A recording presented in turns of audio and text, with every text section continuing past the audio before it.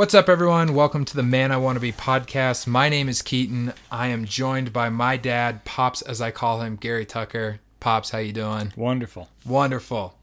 So for the past few years, I've been contemplating the man I want to become, spurred on by something that you had said to me and in just a few words.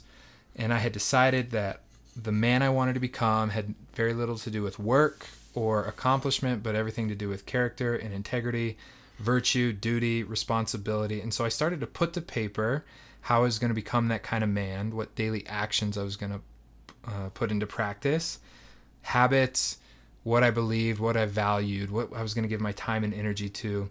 And especially in the last year, I felt a burden for men who didn't have the privilege of a father asking them a simple question like, son, what kind of man do you want to be? And as I kind of survey our cultural landscape, it seems to me that we have a crisis among men who don't know who they are or who they want to become. Many young men are stuck in searching for pleasure at any cost. Some who can only identify themselves by what they do for a living or various other things. And meanwhile, there's children all over the U.S. who are declining in multiple measures. And I think that this societal fallout and decline in many regards is because we don't have many men of character, strong, valiant men who stand up for what is right, who do their duty as men to their family and to their children and their local community, especially in their family. And what I see is many men who have shirked their primary responsibilities or aren't even aware that they have primary responsibilities outside of work. But I also see many young men in my work who are eager to become good men of renown and men of virtue, men of responsibility, and there's a hunger there, and I think you and I can help.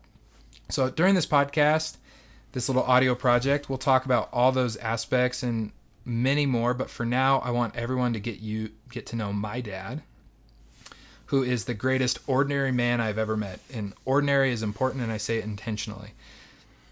I can measure Pop's greatness not only by the content of his character, but by the sons he has raised, at least two of them, my younger brothers, the impact he's had in his business and in his church, which he's been committed to for over 40 years, not to mention my wonderful mother, who he's been married to for 37 years.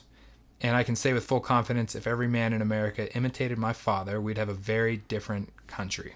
So Pops, thanks for joining me on this podcast adventure. Stop crying. Dad's a crier. I'm not. We don't really know what we're doing. We're sitting in our soon-to-be baby's nursery thing, surrounded by a stroller, a mattress, pillows, and a Jeep cover. We don't really know what we're doing. I've said that. That's for sure. But this is as close to we got to soundproof, and so we're just going to hit record and see what happens. Now, before I ask you who you are, what's your life story? If you don't mind, I'd like to establish some credibility with our audience, all three of them, and I'd like to honor you and brag on you for your accomplishments from my perspective. Is that okay? Sure. Okay. You sure there's three? Three people listening? Yes. No, there's probably two, and that's you and me. All right, you coached me in Little League Baseball for 8 years, correct? Yes. Simultaneously, you were the scoutmaster for Colin and Dylan. Correct. You've been married to Mom for 37 years. Yep. And as far as I remember, you never missed dinner or breakfast or a sports game or an event. And if you did, it's like one. And you didn't have a pattern of missing things. You were very present. Yes. And on top of that, you ran your own business for 27 years without letting it dominate your life. Yes. You weren't scrapped for time or anything. You also served as a deacon and as an elder at your church, which you've been a part of for 40 years. So one might say you're really, really loyal. Yes. That's a long track record. And that's the big stuff. It's the stuff that every man can do, should do. You gave yourself fully to inglorious living, and my life, Colin's life, Dylan's life, our spouse's life, Mom's life, and countless others are better for it. So, Pops, thanks for being the man that you are. Now it's soon to be 63. And we should probably do an episode or two about Mom, because we know who the real hero of our family is. But of course. This is a podcast for men. It's my mother-in-law. Your mother-in-law is the real hero, Miss Christine Murphy? Yes. Yes. Hey. She was surprised at behind every good man is a surprised mother-in-law. Susan, that's my mother-in-law, if you're listening. I hope you're surprised. All right, so Pops, first thing, we all want to know who you are. What's like the 30,000-foot overview of your story from childhood till now? What do people need to know about you? Well, I was born in the Panhandle of Texas in 1958. I was born the same year they came out with the hula hoop. So that is my claim to fame. No way. Yes. Suddenly your 40th birthday party makes way more sense. Yes. Okay. It makes much more sense. Uh-huh. So, I lived in 13 different places before I was 8. My dad was trying to find work and feed 3 boys and at that time and my mom. So we moved back and forth from the Panhandle of Texas to New Mexico, back to Panhandle, back to New Mexico, back to the Panhandle of Texas, then to Colorado, then to Sioux Falls, South Dakota, and then to Montana, and then to Denver. All over. Oof. Yeah. So life was very crazy. We were dirt poor. In fact, dirt was richer than we were. But we didn't know any different. And, it was a time where you just, it was survival. When we were in Montana, we didn't know that we only had one channel and we didn't care because that's just how it was in the 60s. Yeah.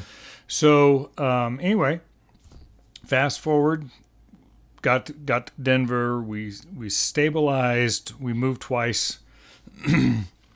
Family blew up when I was 16. That was my 16th birthday present. Was the divorce of my family, my mom and dad, and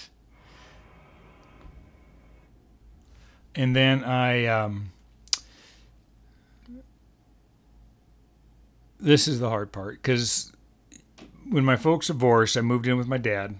And we were more like roommates than father and son. And he was more interested in hurting my mom through trying to get custody. That's the word. Custody of my brother and sister, my younger brother and sister. So I grew up, from 16 to when I graduated from high school, pretty much alone, And so when I turned 18, 3 days after I turned 18, I left home and went 800 miles to the south to Dallas, Irving, Texas. And I lived there a year. And that was my first real desert experience. Survived that, came back to Denver because Denver is home. And got a job. It really started...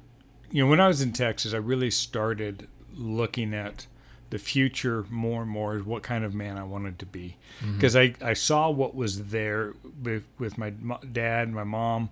By this time, both my brothers were divorced, having only been married a couple of years and had children. And, now children were going to grow up without, a good family situation. So I started studying about what makes a good man, what makes a good husband, what makes a good family. And I knew that when I looked at it, my dad, my 2 brothers had no direction in life. You said that to me a lot. Yeah. So I started thinking seriously about what kind of direction. And I knew I could not invite anybody into my life without direction. I remember you said it to me when I was like 24. I was like, I just want to be married. And you're like, son, you don't got direction. Yes. You can't get married. You didn't have direction. Like, you were going in circles. Thanks, Pops. And there really wasn't even good circles or concentric circles. It was kind of like that commercial with the Geico commercial. The guy is supposed to be striping the line for baseball. And he's really on his motorcycle going through the mountains, and that's how you were in 24. But back to my story. This is my story. Yeah. There were several times I could have gotten married. There's, that I thought about it, but I decided no, I don't have direction. So I came back again from Texas after being back down there 3 years, working with my dad, and finding actually my career as an electrician down there. And I knew it was time to come home, back to Denver. Yeah. And so came home, and one of the first people that I met back at church was your mom. Hey, it was our first Sunday, right? We both placed membership at Lakewood. That's like the 1st of April. Okay. Funny story about that is I didn't think I could I didn't think I was good enough to even date your mom, because within a month after I met her, she had taken a trip to Hawaii. Mm-hmm. She had pretty much a brand new car. Mm-hmm. Just all these things. Oh, wow. Because I'm still dirt poor. Yeah. And so, mom's living it up. She's living up, but, perception, they say perception's reality. Perception's not reality. I was just a total idiot then. But we started dating on June 26, 1983. We got married in 1984. We have been married since then, 37 years, like you said, and have had the privilege of having 3 wonderful boys instead of 4 awesome daughters. Which you wanted. Which I thought I wanted. Thought you wanted. And until I really, thinking about it, no. I needed to be the father of boys. That's good. That's great. There's a lot of stuff about your story. One of the things that's great, Stephen Mansfield says this all the time, you need to know your heritage, because there's so much wisdom and that you can pull from your heritage. So your father's story, your grandfather's story. And so I appreciate you sharing. I know you've shared a lot of that stuff with me over the years, and maybe we'll have people write questions or whatever to ask you some more specifics. But you ran that business for 27 years as a master electrician, married to mom 37 years. It's amazing. So you had mentioned you had started to think about what kind of man you wanted to be, what direction you wanted to go. You were, at that time, what was it, 23, 24? But you had started when you were 18. 18, and when then I first left home. Yeah, when you first left home. Okay, so you probably had quite a while. You got married at 25, correct? Yes. So 7 years before you got married to kind of get some direction in your life, kind of decide. During that initial 7 years, what kind of vision did you have for the man you wanted to be? Specifically, what kind of husband, what kind of father, what in your work? What did it look like near the beginning? So when I'm looking at my personal vision, I have the things I value, what I believe about God, people, work, money, marriage, family. I think about, I pull a verse from, it's 1 Samuel chapter 16, the description of David when he's first met. He's a man of valiance, man of war. He's skillful in what he does. And I pull from that. I'm I want to be like that. But I'm almost 30, so I've got kind of a naive vision. I haven't had any real life challenges yet. Got a daughter on the way, but you've had challenges. But you know what I mean. I know. Yeah, I know I've had single person challenges. Yes, single person. But you had to. One of the things that you almost, or you were thinking about, and I almost did. I saw my family do it. Is you jumped into a relationship, or thought you might have wanted to jump in a relationship without knowing those things. Yeah. And it has taken you a while to get to know those things. Yeah. And you never stop reevaluating those things. Yeah. Re-educating yourself on those things. So, totally. And, the vision that I had at 23, 24 is certainly different now after being married 37 years. Yeah. But, one of the things that I knew I wanted to do as a Christian man was make sure that my life was based on what Scripture says as a Christian man. Yeah. That, when I think it's 2 Corinthians 13, when Paul talks about be a man. Yes. And to be a man of God, you have to emulate Paul as he emulates Christ. So you just skip Paul and you go straight to Jesus, and that just makes life easier. You know, you see how he treated people. Whether it's the woman caught in adultery and the tenderness that he dealt with her, or the woman who had the blood issue, or the woman who had just lost her son and he stopped the funeral procession and he healed her or brought him back to life, or how he dealt with the Pharisees And woe unto you, you Pharisees, from Matthew 23. So he knew what he believed. He knew what he was about.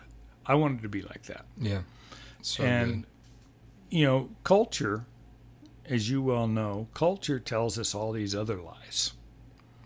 All the time. And, I remember we read that book, The Artisan Soul, a few years ago for book club. And the author, McManus, one question that he put in there was when God said to Adam and Eve, who told you you are naked? Who told you that you're worthless? Who told you that, so culture in proxy for Satan tells us what we should be when Scripture has a completely different picture. Yep. I have heard wonderful psychologists and other people say that men get their self-esteem from their work. I don't think I believe that anymore.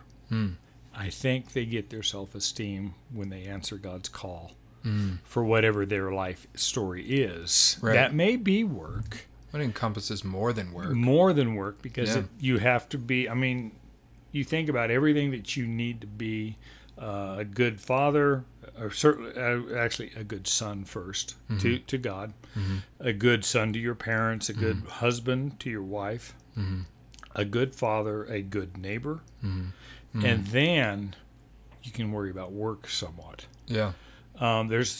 Everything before work is relationship. Yeah.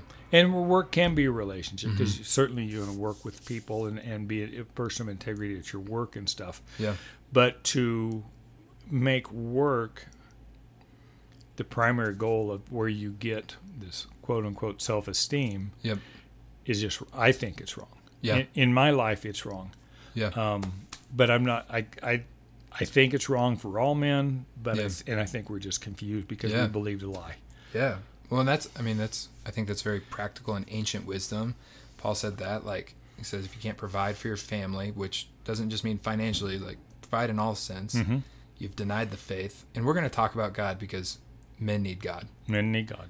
And I'm going to talk about Theodore Roosevelt on this all the time because I just think the man he was amazing. But he has this quote that I read multiple times a week where he talks about that. He talks about the importance of work, but he then finishes that quote by saying, all of these things are as dust if the ordinary man, which is why I use the word ordinary, is not committed to the noble task of being married to one woman and giving himself over to the responsibility of raising good children. He says the rest of it's like dust. Right. So there's Paul, who's really, really old, Theodore Roosevelt, over 100 years. That's the ancient wisdom from the Scripture. It has stood true for a really, really long time versus cultural tides that change with whatever's current. Amazing. So one of the things I admired about you, and I just got a question, especially for men who are maybe recently married, not married yet, or they are married, they've got kids. Did you kind of have a vision that you wanted to be present? Because honestly, I don't remember much of what you had taught us. There's bits and pieces here that I could recall from memory, but the big thing that I remembered and we highlighted at the beginning was you were present. There was never really a question of where's Dad. You were just present. Did you did you recognize that was important, or? Oh yeah. Yeah. Yeah. Probably your dad wasn't present. My dad was not present. And there were times that my mom wasn't present either because she was unfortunately out having an affair when I was in my early teenage years. Yeah. So, excuse me.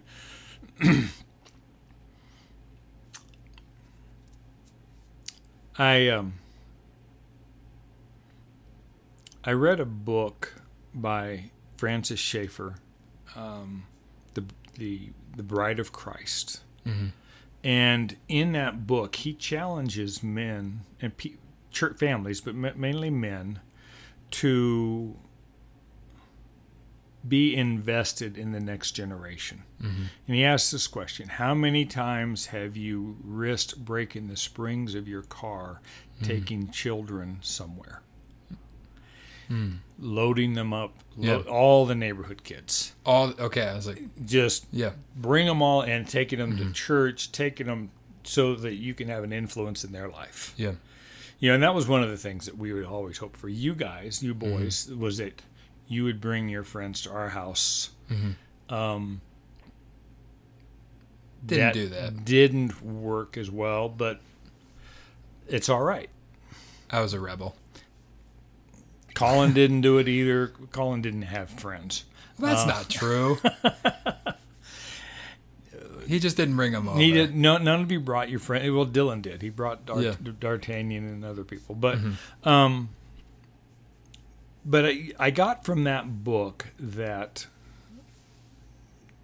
there is value in being present, even if it's quiet, in being present in the life of the next generation. So good. And and as I think I sent you a deal for your baby as you become a dad, that you were to prepare them for a world that is not here yet, not for the world that you grew up in. Right. So you have to be, as a dad, you have to be, as a man, you have to have vision for what is coming, so that you can prepare. Yeah. I have two things I want to add or comment on. One was about work, the self-esteem in work, but also, so we didn't really bring friends over in high school because you had rules and boundaries. But it's funny. I was just thinking, so Sean's one of my really good friends. When he moved to Ventura, he had said, I asked him what's Ventura like? He's like, I love it. It's kind of like going to your parents' house on a Saturday. Wow, that's quite the description. And then after I'd moved home from Texas and started getting plugged in at the church, I would just bring friends over all of the time. Right. So I was a little... Yes, you would. You were late to the party. 8 years late. But then the self-esteem coming from work, I was actually thinking about that and had written something the other day when I was kind of thinking about that because I was really focused on giving yourself to unglorious, ordinary things. There's not a lot of glory in loving your wife well, outside glory. There's no, it doesn't tickle your ego or raising good kids or anything like that. But at work, there is the temptation that you're going to be praised for promotion, for your success, and that draw. That's a false sense of, what am I wanting to say? A false sense of ego, a false sense of self-esteem, false sense of your ID. Yes, of your identity. While work is important, but that's it can be consuming and it can take you away from what's really, really important. And if you I was imagining okay, if one man does it, has 3 kids and neglects his wife, cultural impact, okay, that's really sad. But imagine if half the men in the country did that. And that's actually what happens is half the men, at least, I don't have any statistics for it, I'm going to guess half the men neglect primary responsibility at home. And then all of a sudden you've got a one generation fallout where and you can just look around and be like, ooh, some of these people really need fathers. So good. Anything else you wanted to add about that vision when you were a young man?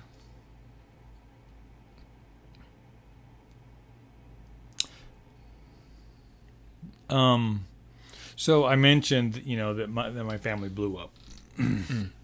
And I didn't speak to my mom for 6 years. Wow. I don't think I knew that. From the time when she kicked me out of the house the last Sunday of 1974, until I was actually into Texas the second time. And I got to thinking about, one of these days, I'm going to have a 4-year-old boy. And I can just imagine this conversation with my 4-year-old son. And he asked me the simple question, Dad, why don't you like Grandma? And I had to come up with an answer for that. So I really had to start evaluating myself. And one of the things I came up with is that my absence from my mom wasn't really hurting her like I thought it was. It was hurting me. Yeah. And so then I started studying forgiveness. And what does that look like? And I looked at my own life. I thought, you know what? I'm kind of like one of those guys that wanted to cast a stone at the woman.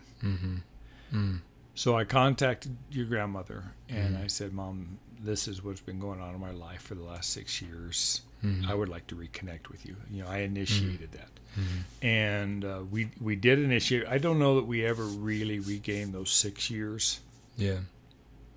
But living a life of forgiveness for everybody, be it your spouse, your parents, your children, your brother, the weird uncle that you have somewhere in your life, really frees you up to be able to go to bed at night with no regrets.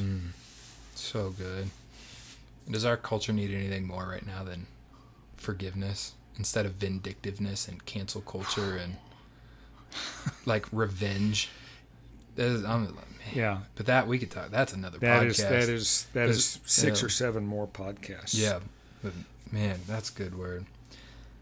All right, one thing you had told me when you were young, and I thought this. I laughed. I'm probably gonna laugh again, but I just think it's telling to who you are. I was like, when we first started talking about this, like, Dad, when you thought about who you wanted to be or what you wanted in life, what were you thinking about? And you go, I really wanted a house.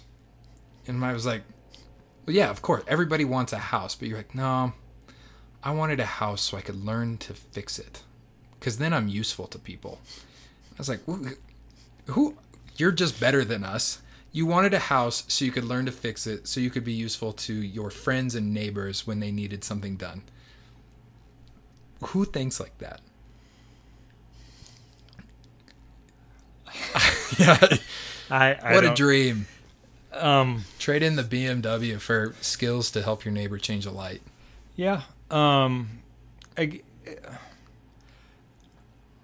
Okay, before that, I think I did mention that I wanted to play for the Green Bay Packers. You did mention that, which who wants to play for the Packers? Lots of people. Well, they were... The Packers were one of the last teams to take the players took themselves out of the phone book in Green Bay. Okay. Up until then, pretty much all professional players were just normal, ordinary people who happened to play a sport. You could call them? Yeah. Well, that's pretty cool. They were they lived in a neighborhood like our house because they didn't make tons of money. Oh.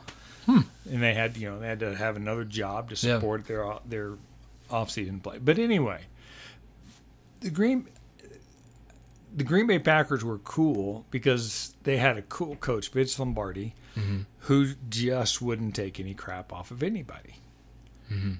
And they had Bart Starr and Jerry Kramer. Jerry Kramer was probably my favorite player as he played left guard for Green Bay. He survived like 6 major surgeries in 1 year. I mean, it was just an incredible story. 6. Yeah, early in his life. So he fought for his life. But he just had such a great story. But they won the first 2 Super Bowls. How cool is that? It's almost as cool as Tom Brady. Almost, they beat the Dallas Cowboys in the Ice Bowl. That's always a win. That's always a win. And, that was just my dream. That was who I connected with. And interestingly enough, I grew up in Denver from age 8 on. I didn't even know we had a professional football team. Because I never watched football.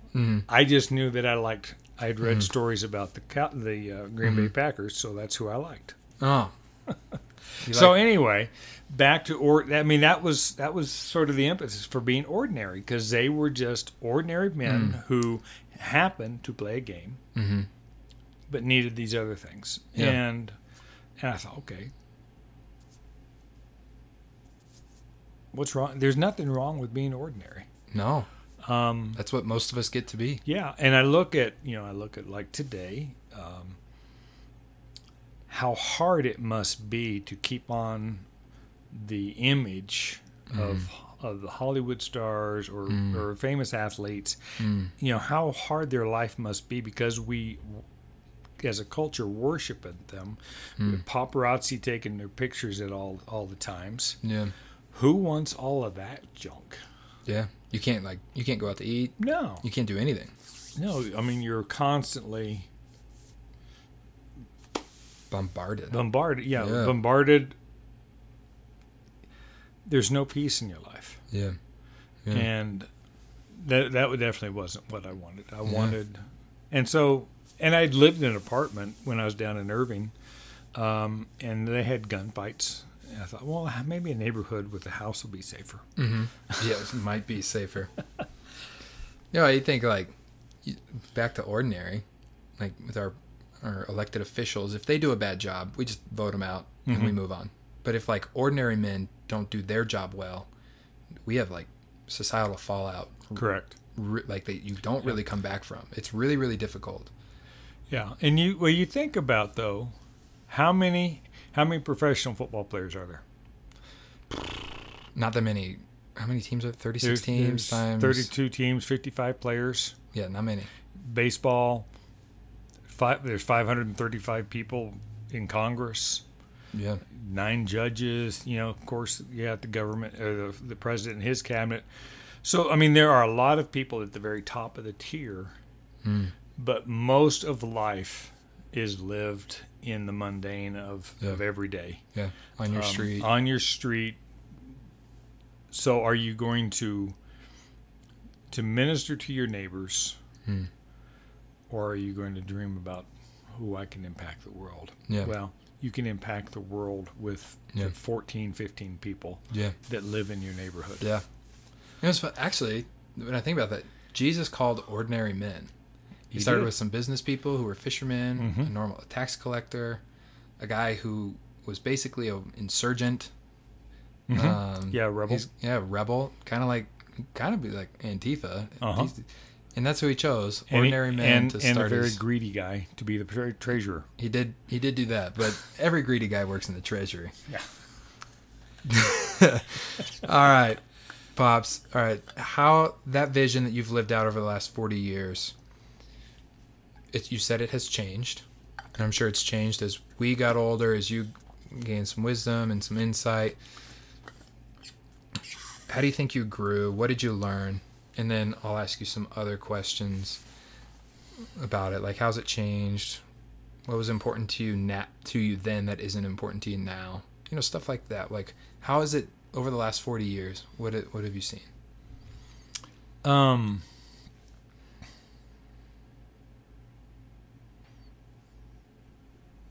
Wow.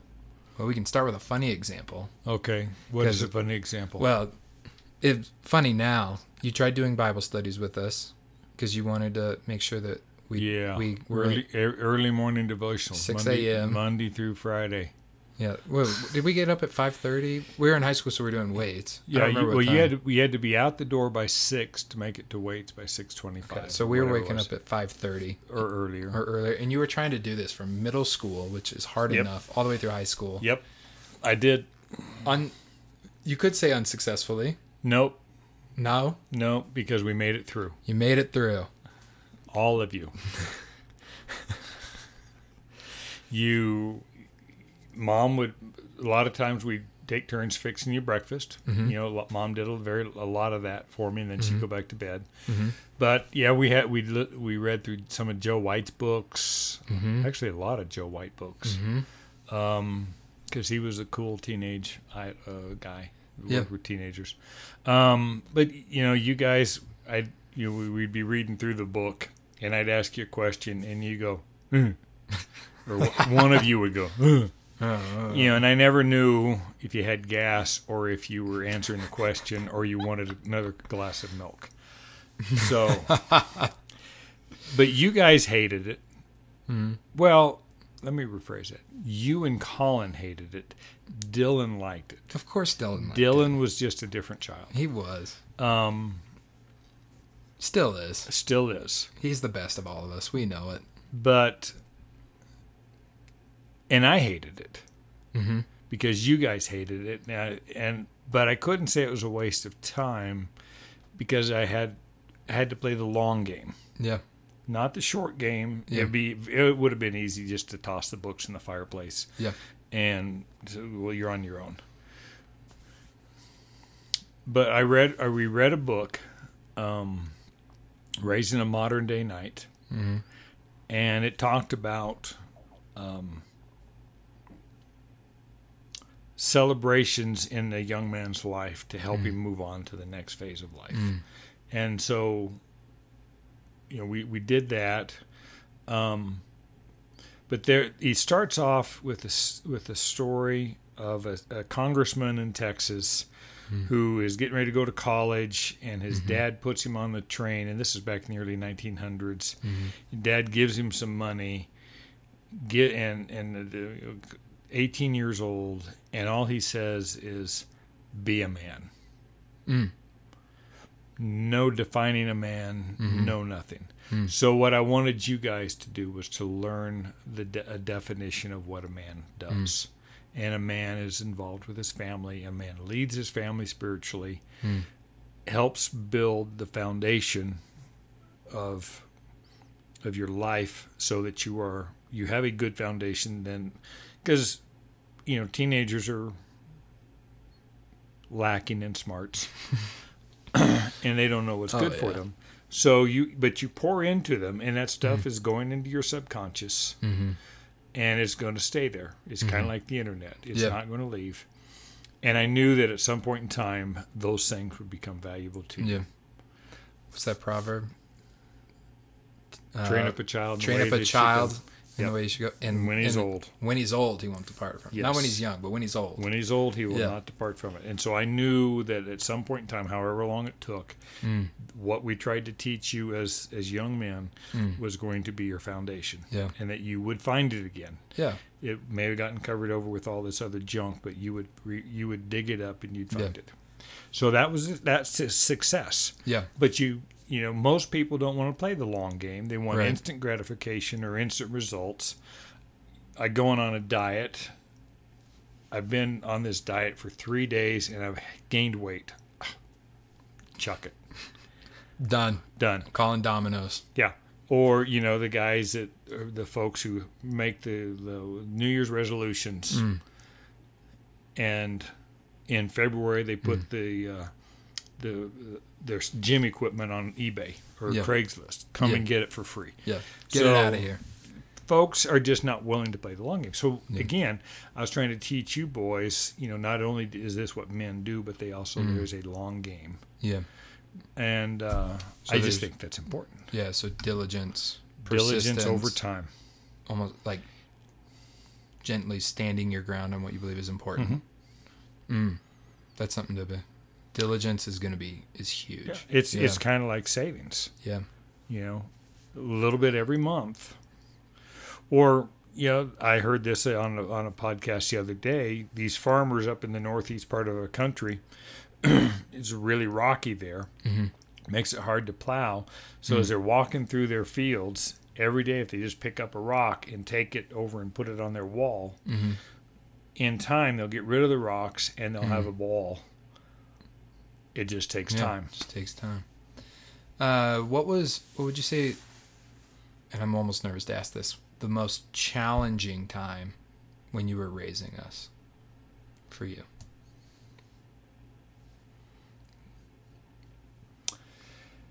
And you can be honest. I can take it.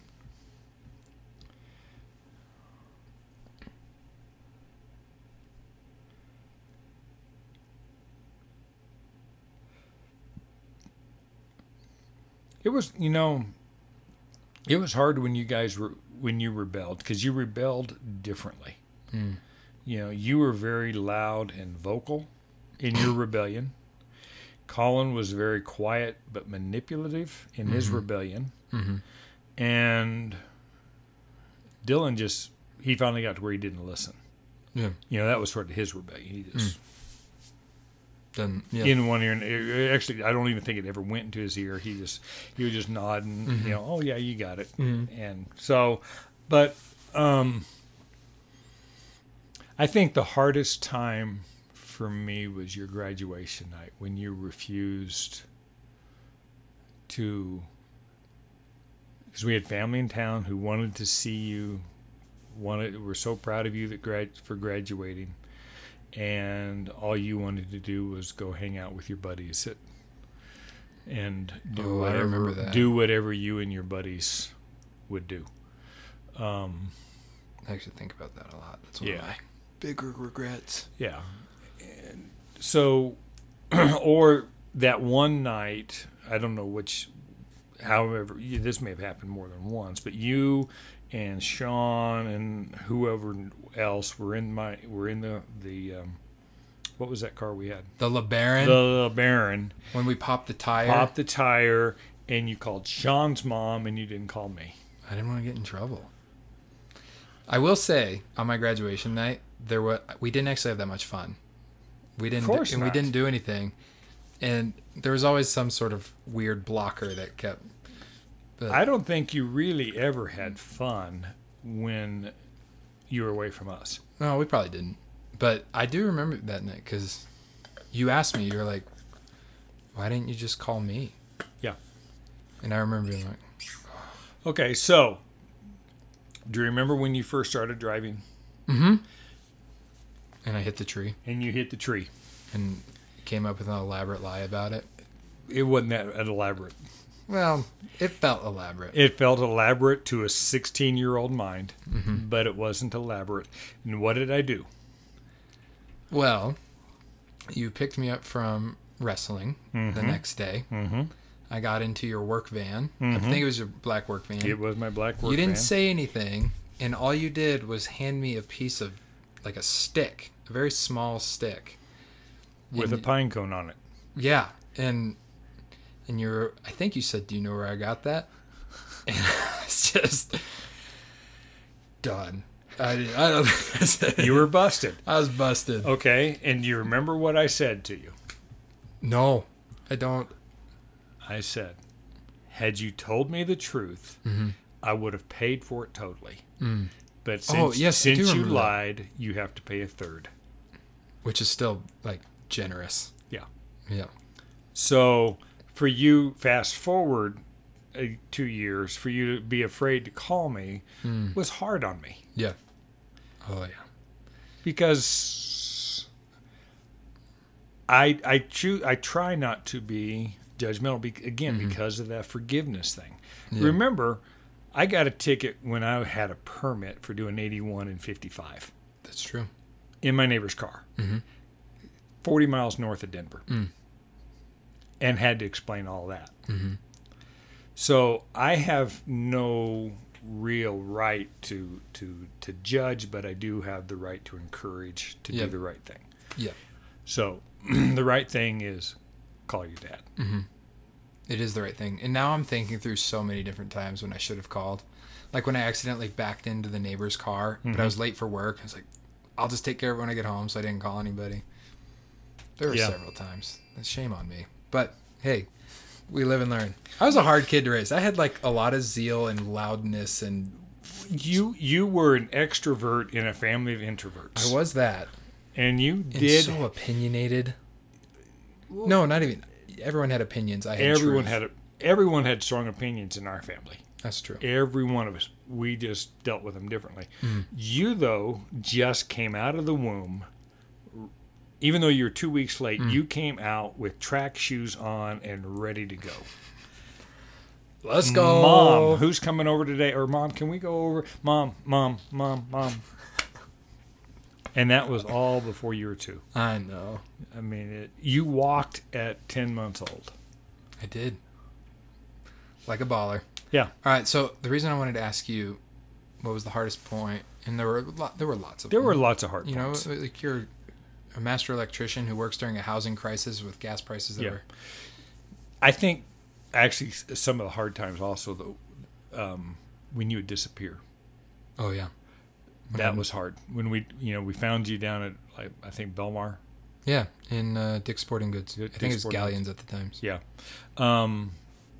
Or, the time that you didn't go to school and you called me and said, Dad, I need you. Yeah, it's just, parents have expectations for their kids. I mean, it's hard not to. Yeah. And when they don't live up to those expectations of character or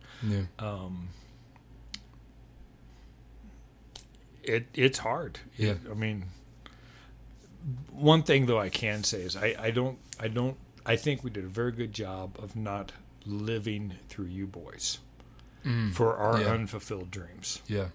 Yeah, you did. Yeah. That helped you keep some boundaries too. So the reason I wanted to ask what was hard is because I really wanted to ask this question, and I'll set it up. Male loneliness is an actual epidemic in our culture. There's several books written on it. The one that I really want to read is called We Should Hang Out. It's written by a guy who was supposed to write a newspaper article about men who have friends, and he found out that most men in the country don't actually have one close friend. I haven't read the book. I really want to, but there's been a lot of podcasts, especially on the Art of Manliness, about male loneliness. Right. And so the question I really want to ask during those hard times is, who helped you? Because I want to know, like, who are those friends, those people around you that, like, were with you so that you didn't have to go about this alone? Because, like, no one should go about life alone. But men especially should not do life without other men. And women, they're just so great about making friends and being in social circles. And then it seems like, as an observer, husbands just end up hanging out with whoever their wife's friend's husband is. Yeah. Not really developing a good friendship, but, like, you have really good friends. Part of it probably from being planted in one place for so long. Yes. But who helped you? Well, certainly Mark. We were raising boys at the same time, and one of the absolute greatest thing that I ever did was suggest to him that he and I and some other guys, and we did this for quite a while, should get together every week and pray. Have a time and get to know each other and pray. And Mark and I have been doing that now. I mean, you're going to be 30.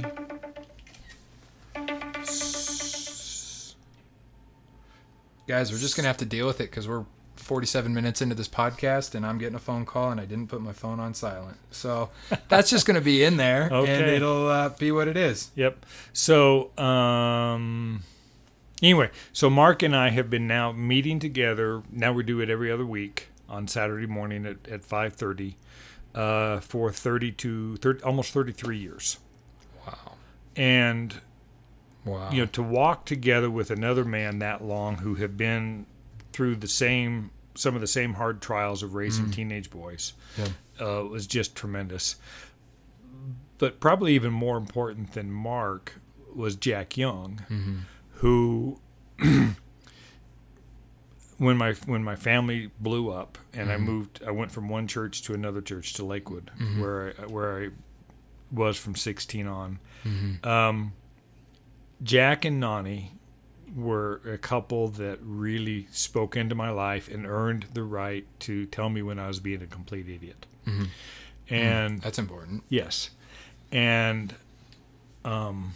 Jack was the man that I would talk to when things were really hard, even between your mom and I or with you guys or business, because he understood those things as well. Yeah. Or, church issues, anything I would go to Jack. Yeah. So that is what that tells me, is that intergenerational is also very important. Yeah. Yeah. And so he poured into me.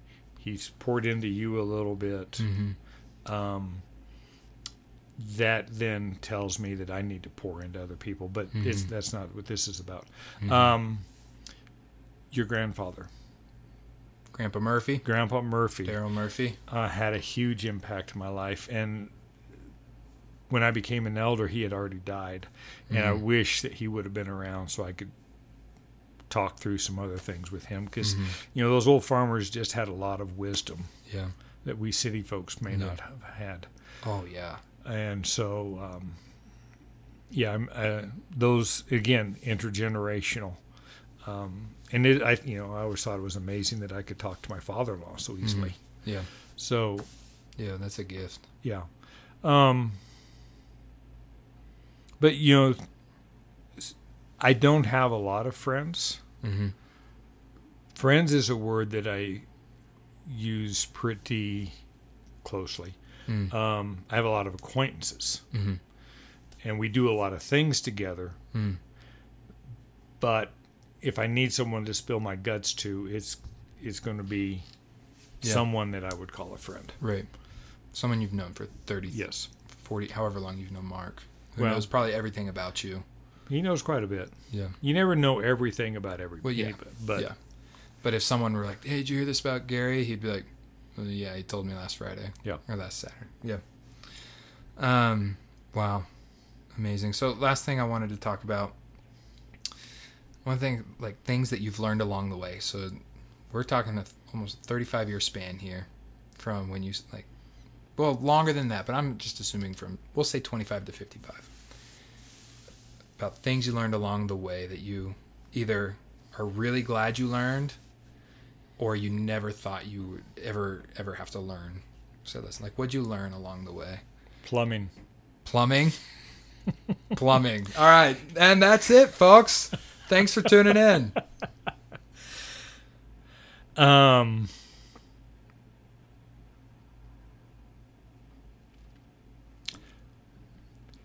I going back, I said I studied, how to be a good husband, good father, Yeah. and stuff. You're never ready, and even when you think you are, you're not ready. Right. You're never, you're getting ready to be a dad. Mm-hmm. You think you're ready, Oh, yeah. My confidence has never been higher. yeah, until you bring that baby home, and you'll come in here into this room and you'll put this little baby to bed, and on day 3 when she comes home, and you'll look at Chelsea and you'll say, what in the world are we doing? Yeah. Yep. You look at her, you look at the diaper, and the diaper is 3 times bigger than she is, and you think, oh, how does it fit? Mm-hmm. I thought I knew how to be a father. Mm-hmm. I thought I knew how to be a husband. Mm-hmm. And I knew more about being a father and a husband in my 30s than I did in my 50s. Oh, some guy at church, he's one of our key people who attend our church, said we were talking about something like that, and he's like, now's the best time for you to write a parent book if you want to get after it. Write it now. You know everything. So you should just write it now and make your money. And yeah. Now, see, you're getting ready to enter what I would call the middle school of adulthood. Because 30-somethings are like middle schoolers. They think they know everything, and everyone's talking about them. Great. Middle school is not the highlight of my life. But you thought you knew everything. Yeah. And you thought everybody was talking about you. Dad, I've always thought I knew everything. Well, and I've always thought everyone was talking about me. Yeah. So you've always been a middle schooler. Yeah, I've always been a middle schooler. Lots of zeal, no knowledge. Yeah. Yeah. And, a little bit of wisdom somewhere in there. Yeah. One thing that we had talked about when we were putting this together, and I really loved the phrase you used. You said, Dad, what was like something that was hard that you didn't expect to be hard? And you said, I never would have guessed it was so hard to be married.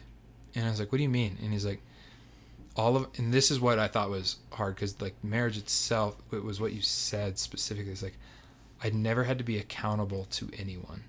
And then when I got married, I had to be accountable to your mom. And that was the hardest part for me. And so I think there's something like, for men, like, you're accountable to your wife for who you are in the world. It's the most important relationship you'll ever have. That's about as much knowledge as I know about that. Can you kind of expand on like a little bit what you mean?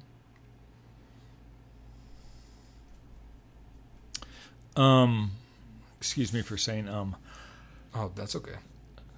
My phone rang.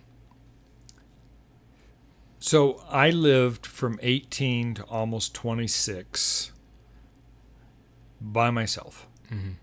When I was 18, I had my own apartment from the time I was 18 until I moved back from Texas the second time, and I rented a room from my friend Sue Henderson before your mom and I got married. So I was used to being unaccountable to anybody outside of showing up for work every day. Yeah. Or if someone if I called and say, hey, let's go shooting or let's go fishing or whatever, Sure. we would do that. So, and my personality is such that I don't need a whole lot of human interaction. Mm-hmm. You know, I know I need some, but I don't. You know, if I'm in my shop all day long and the phone doesn't ring, Mm-hmm. it is a wonderful day. Yeah, what's that like? Yeah. So all of a sudden, there's this other person in my life, and neither one of us are going home at the end of the night. Mm-hmm. We're going to our bedroom. Mm-hmm. And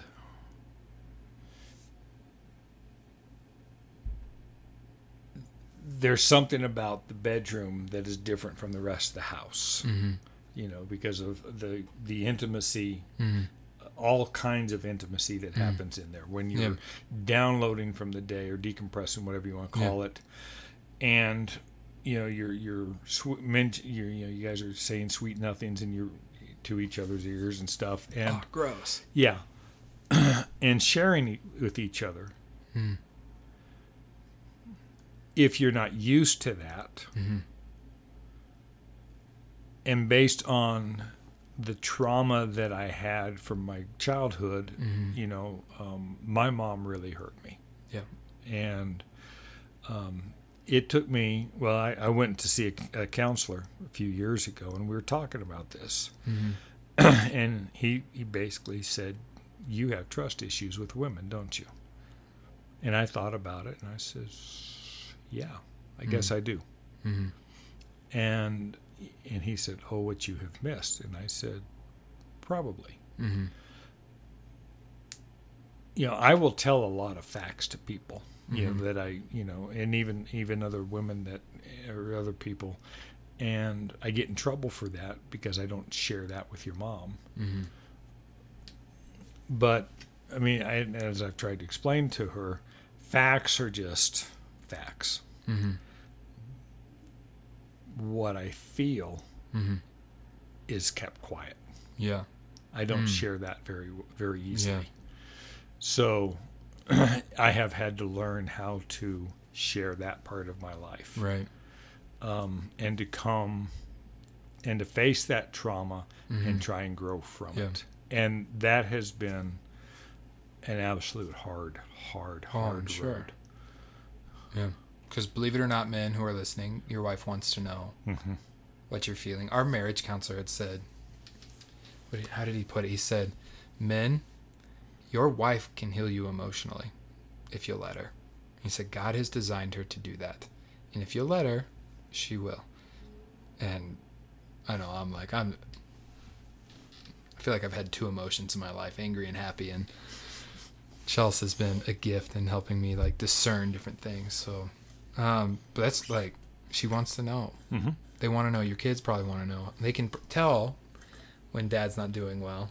I was talking to a guy at church, and he said that. He's like, he was talking to his daughter, and she said, you know, Dad, Mom and I can tell when you're not happy, but you won't tell us about it. And his daughter's like grown and older. Right. She's not 8. She's like 23 or something. And that, to me, when I hear accountability, I don't just mean like they're checking in on you, but like they want to know what's going on in your world, what's affecting you, because they know like how you're affected in life, whatever's happening affects them. Mm-hmm. They're kind of downstream for whatever's going on in right. your inner world and your outer world.